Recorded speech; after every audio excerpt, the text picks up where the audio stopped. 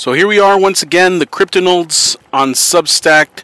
I am your humble host, Mr. Happy Harry Hardon, aka Ray Ramos, coming at you again to talk about stuff and things. Usually I end up talking about paranormal events that have occurred in my life and, the stuff like that. So I think we'll continue that discussion. It seems to be interesting. Everyone seems to enjoy it. And it also reveals a little bit about my past, things that I've gone through and, what I've witnessed and experienced. As always, I appreciate all of you guys that subscribe to the Substack, that subscribe to the TikTok. Keep it coming. TikTok just crossed over into 11,000 followers, so I do appreciate that. Thank you so much. Twitter, all that stuff is getting up there as far as followers are concerned too.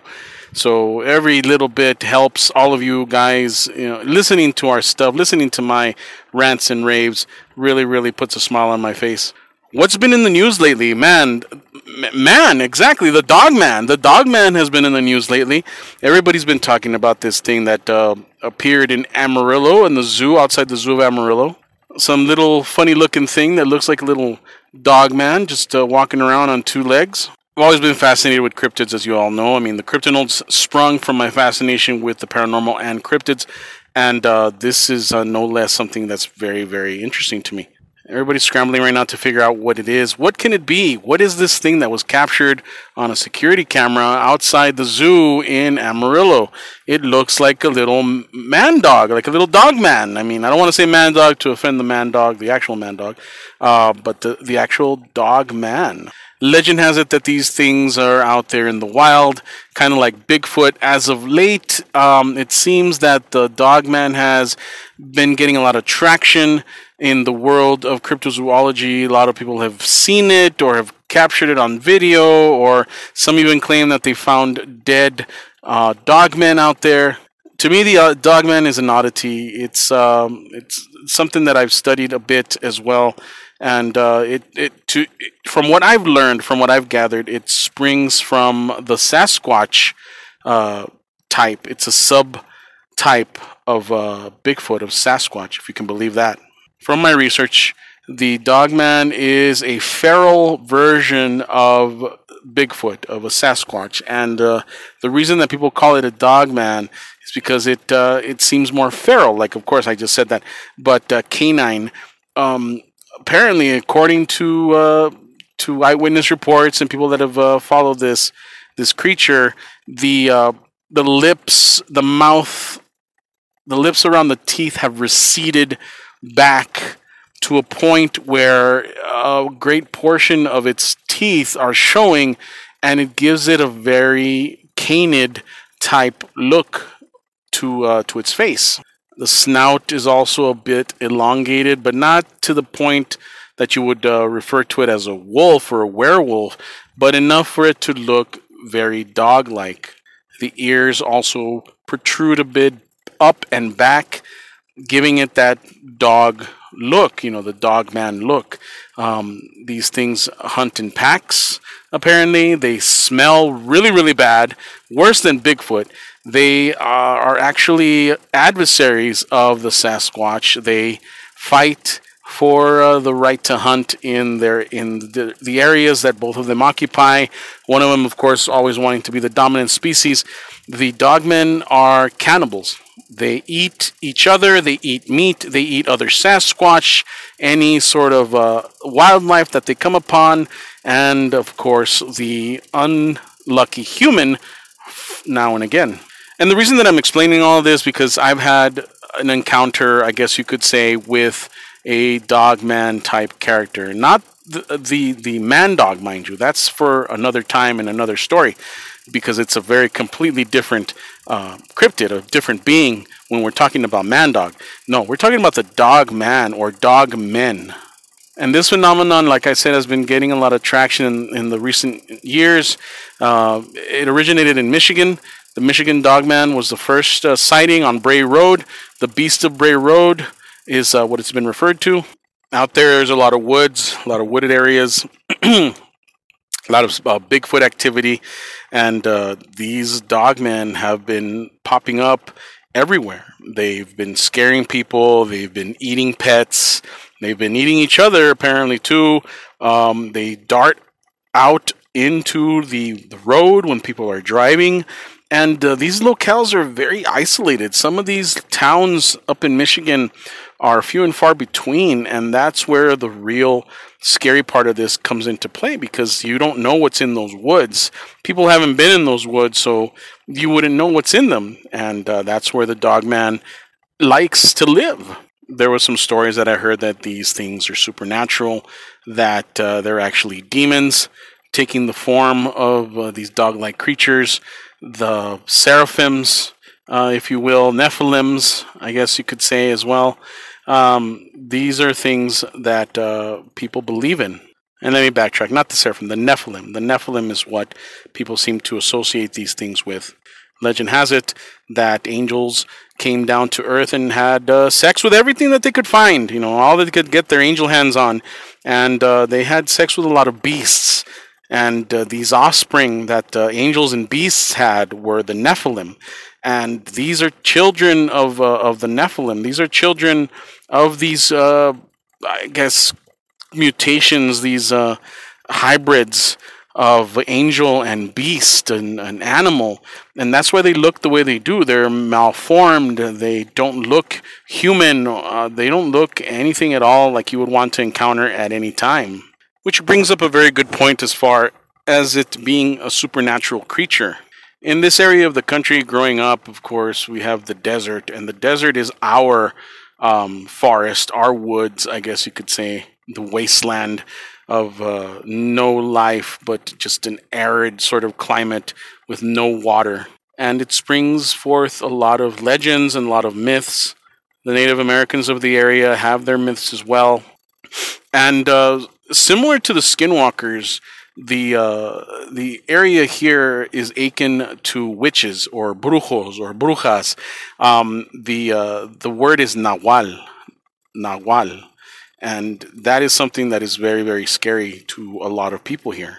And growing up, I used to, like I said, I was very much into the occult, very much into the paranormal, and I did a lot of investigation, research into my own background, where I came from. What type of stuff was my ancestors into, were my ancestors into. And this Nagual thing just keeps popping up over and over and over again. And these brujos, these witches, had the ability to shapeshift into different animals. They could shapeshift into different people. Like I said, very much like a skinwalker, they were evil witches. Brujos, brujas, whatever you want to call them. The curandero, the shaman of the village, was the one that would heal, whilst the brujo was the one that would keep the knowledge of the sacred magic, the magic that not everyone was privy to. The curandero had an idea, because the curandero would have the ability to help the village and help his people heal and get over maladies. But the brujo, that's where you wanted, or that's rather where you went if you wanted to change things in your life or change aspects of your reality. Brujos are very dangerous because they have that ability to change reality. And when dealing with them, you have to be very, very careful. The favorite shapeshift, I guess you could say, of the brujos or brujas would be the lechuzas. And those are always very much associated with witches in this area of the country. If you ever saw a lechuza, which is an owl, if you want to look it up, or a tecolote. And tecolote has its roots in the Aztec language in Nahuatl. And those things, those animals are very sacred because they're very mysterious. They only come out at night. They have eyes that are bigger than regular, and they can look deeply into your soul. We could get into that as well. So tecolotes, lechuzas, those type of animals, the owls, were very, very sacred to witches, to brujos and brujas, and that's what they were assumed to shapeshift into. Not only that, but of course, animals that were very native to the area, such as dogs and chickens and snakes and wolves, things like that, bats, all this stuff would come into play when brujos would shapeshift, when the naguales would shapeshift. Which brings us to the part of the story where I have some sort of knowledge into these things, this craziness.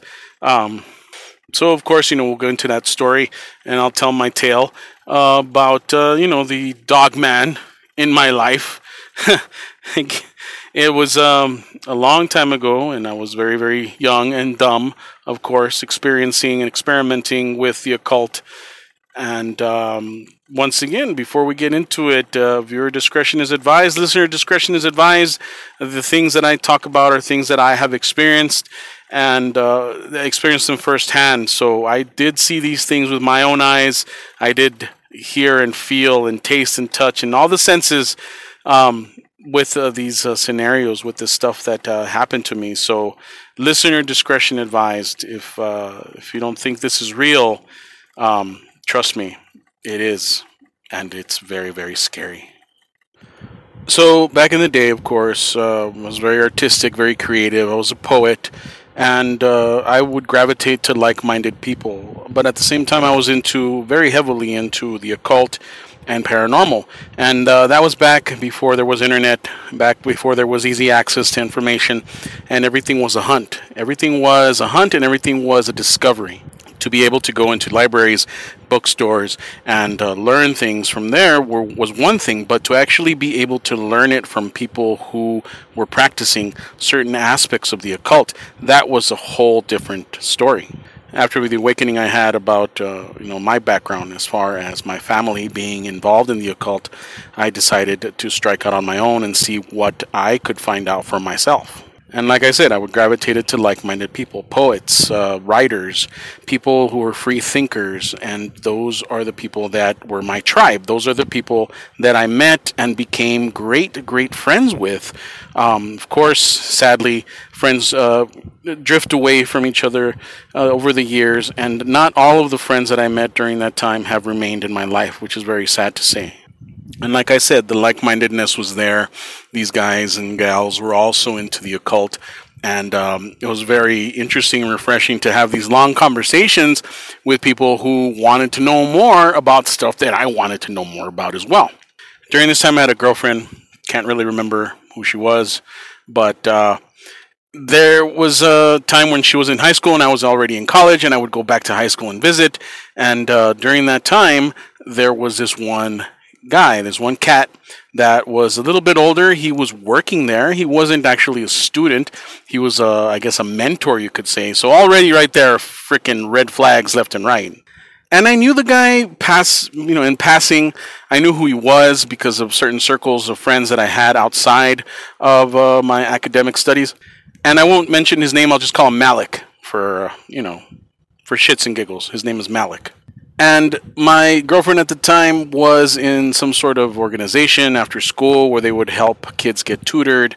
And Malik was the supervisor. He was working there at the school through some other organization outside of the school and mentoring these kids and helping them, with tutoring and things that they needed to learn or that they had trouble with.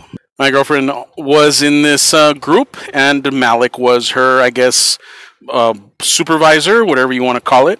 And Malik started taking an interest in her, and it really kind of bothered me. I mean, don't get me wrong, I was out of high school, she was still in high school, but come on, man, if you're gonna get your kicks from coming in from out of high school, like somewhere outside, and try to pick up girls.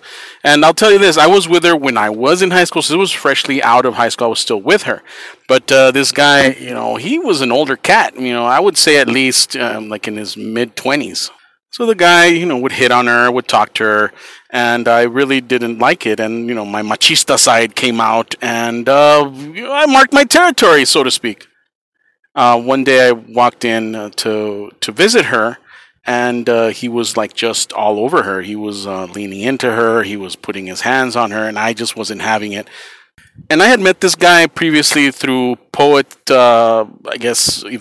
events, where he had recited poetry in English and Spanish. And not for nothing, but the guy wasn't that good, okay? He was very tepid. I like that word. Let's use tepid. Every time I read, people would look up. They would pay attention to what I had to say, and it was very invigorating, very exciting to see that my words had an effect on people. His, however, did not. And like I said, during this time I was into the occult. We were running in circles. We were learning from people. We were finding out things about the community. And believe it or not, the El Paso community, as far as the occult is concerned, is very, very small. And I always refer to it as a small town with a big city mentality, but it's not. But I digress. So this guy was all over her, the third tier, fourth tier poet that he was. And I stepped up and I said a few things that I shouldn't have said. I called him out. Basically, I said, if you ever want to learn how to read or write true poetry or learn to be an actual poet, you can look me up at any time. He, of course, didn't appreciate that. Neither did she. Caused arguments, whatever, blah, blah, blah. But after that, a few months later, when I was really heavily into learning about certain aspects of Native American, the occult of Native American Indians, he popped up. He was going to the same college I was going to. He was going to community college, and so was I. And I would run across him every once in a while, and I would see him. And there was very bitter and bad blood between us. Every time we looked at each other, there was just this grimace on our faces, like, "You want to go, bro?" To facilitate that stupid stereotype of guys marking their territory and being bros and being angry to each other. But every time I saw him, every time we accidentally met or our eyes met, there was an issue. There was going to be issues if it went any further, if it escalated. So one day I was going to college. I was walking around in the patio area of the community college. And I saw Malik there hanging around with a bunch of people. And I decided to be a big old, piece of shit and walk up to him and pretty much insult him and humiliate him in front of all these people. And this is why you should be careful when you start humiliating people that you think you know but truly don't. We had a circle during this time. We were learning spiritualism, things of that nature, trying to expand our knowledge of certain things that we had experienced. And of course, I was always trying to expand my knowledge of the occult and always pursuing what eluded me, which was some sort of peace in my life. No torment, no turbulence, just peace. And our group was very tight-knit. Like I said, there was very similar friends or similar-minded friends that I hung around with. They were all creatives. They were writers. They were poets. They were artists. And we had a good group. And I loved them very, very much. And they loved me very, very much. We had accepted each other as brothers and sisters. And of course, delving into the spiritualism aspect of what we were learning, we needed each other and we depended on each other to keep us not just sane, but to keep us on the right path, so to speak. So, cut back to Malik in the patio and went up to him, insulted him, called him, in a very, intelligent way, if you want to put it that way, called him out, told him that he was a nothing writer, basically, and a nothing poet, and expected the retaliation that would come. I thought we were going to get into a fight or something. That's what I was actually looking for, some sort of physical confrontation. And I remember this guy, and he was Native American, and I remember him being very, his features were very broad, and he grimaced, he grinned, this grin that I will never ever forget, looking at me, looking like through me. And he just nodded his head in a way that was very, very off-putting. It was kind of creepy, just looking at me like this gaze, gazing into my eyes, into my soul, trying to burn a freaking hole through me practically. And he just grimaced, he smirked, and that was, I guess, the game is on in his mind. So I expected, some sort of retaliation. I expected him to get up and fight me, and nothing happened. He just packed up his things and walked away. I put it out of my mind. I really didn't think about it much more. And it was a Friday night, and that night I hung out with my circle. I hung out with my group of friends, and we had this habit of going into the desert at night and just hanging out. The desert is very easily accessible to us in El Paso. I mean, any which direction we go, you will eventually hit the desert. And back during that time, it was very easy access. There was a street called Joe Battle. It's still here, but now it's very heavily populated. But back then, that's where El Paso ended, at Joe Battle. Anything beyond that was nothing but desert. And nothing lived out there except maybe coyotes, rabbits, deer every once in a while. Fort Bliss is around the area, and every once in a while, one of those oxorax or whatever they're called, I forget their name, oryx. One of those oryxes would escape because they have oryxes on base, and they would escape and go into eco tanks. And it was creepy to come upon one at night because those things standing in the middle of the road looking at you looks like somebody standing there, especially the way that you look at them in the front with their eyes and their horns. It looks like a person. It looks like a person is standing there looking at you. But we were aware of that. We were aware of all that stuff. Dogs, not so much. Wolves, not so ever. And those were some of the creatures that we would run across. So I remember this very clearly, and we were standing around my friend's car in a section of the desert right off of Joe Battle. It wasn't very far into the desert. I remember standing there. We were talking, chit-chatting, discussing. We were our lives, I guess you could say, writers, poets, music, art, all the things that I was into, comic books, of course. When all of a sudden, out of nowhere, we start hearing barking around us, and we were, what the hell was that? There were no houses around us. There was nothing around us. Maybe wild dogs. But even then, wild dogs would stay away from the desert because they will get eaten by coyotes. They will not survive. Most wild dogs were once domesticated animals that wandered into the desert and became feral. But even then, if they were out here, they would not last long unless it was not a dog, unless it was something else. And we started hearing all this barking and this yelping and howling. The howling was what started to get to us really, really disturbingly, because we had never heard anything like that before. The growling. And it seemed like we were being surrounded. Like all these things were coming out of the dark and surrounding us. And we panicked. We had this huge rush of adrenaline, all of us at the same time, it seemed. And we all panicked and decided to jump into the car and speed off. As we're speeding through the desert, our windows were open because it was close to summertime. It was like, towards the end of spring. We were still in school, but we had the windows open. And not only that, but my friend's car AC didn't work. So we had the windows open, and I was right up against the door looking outside the window, and you could hear things chasing us. Some sort of animal was chasing us, or animals, because my friends could hear it on the opposite side of the car, and their window was open as well. And then we felt like something hit us, something bumped into the vehicle. The vehicle shook a bit. It seemed like it was pushed.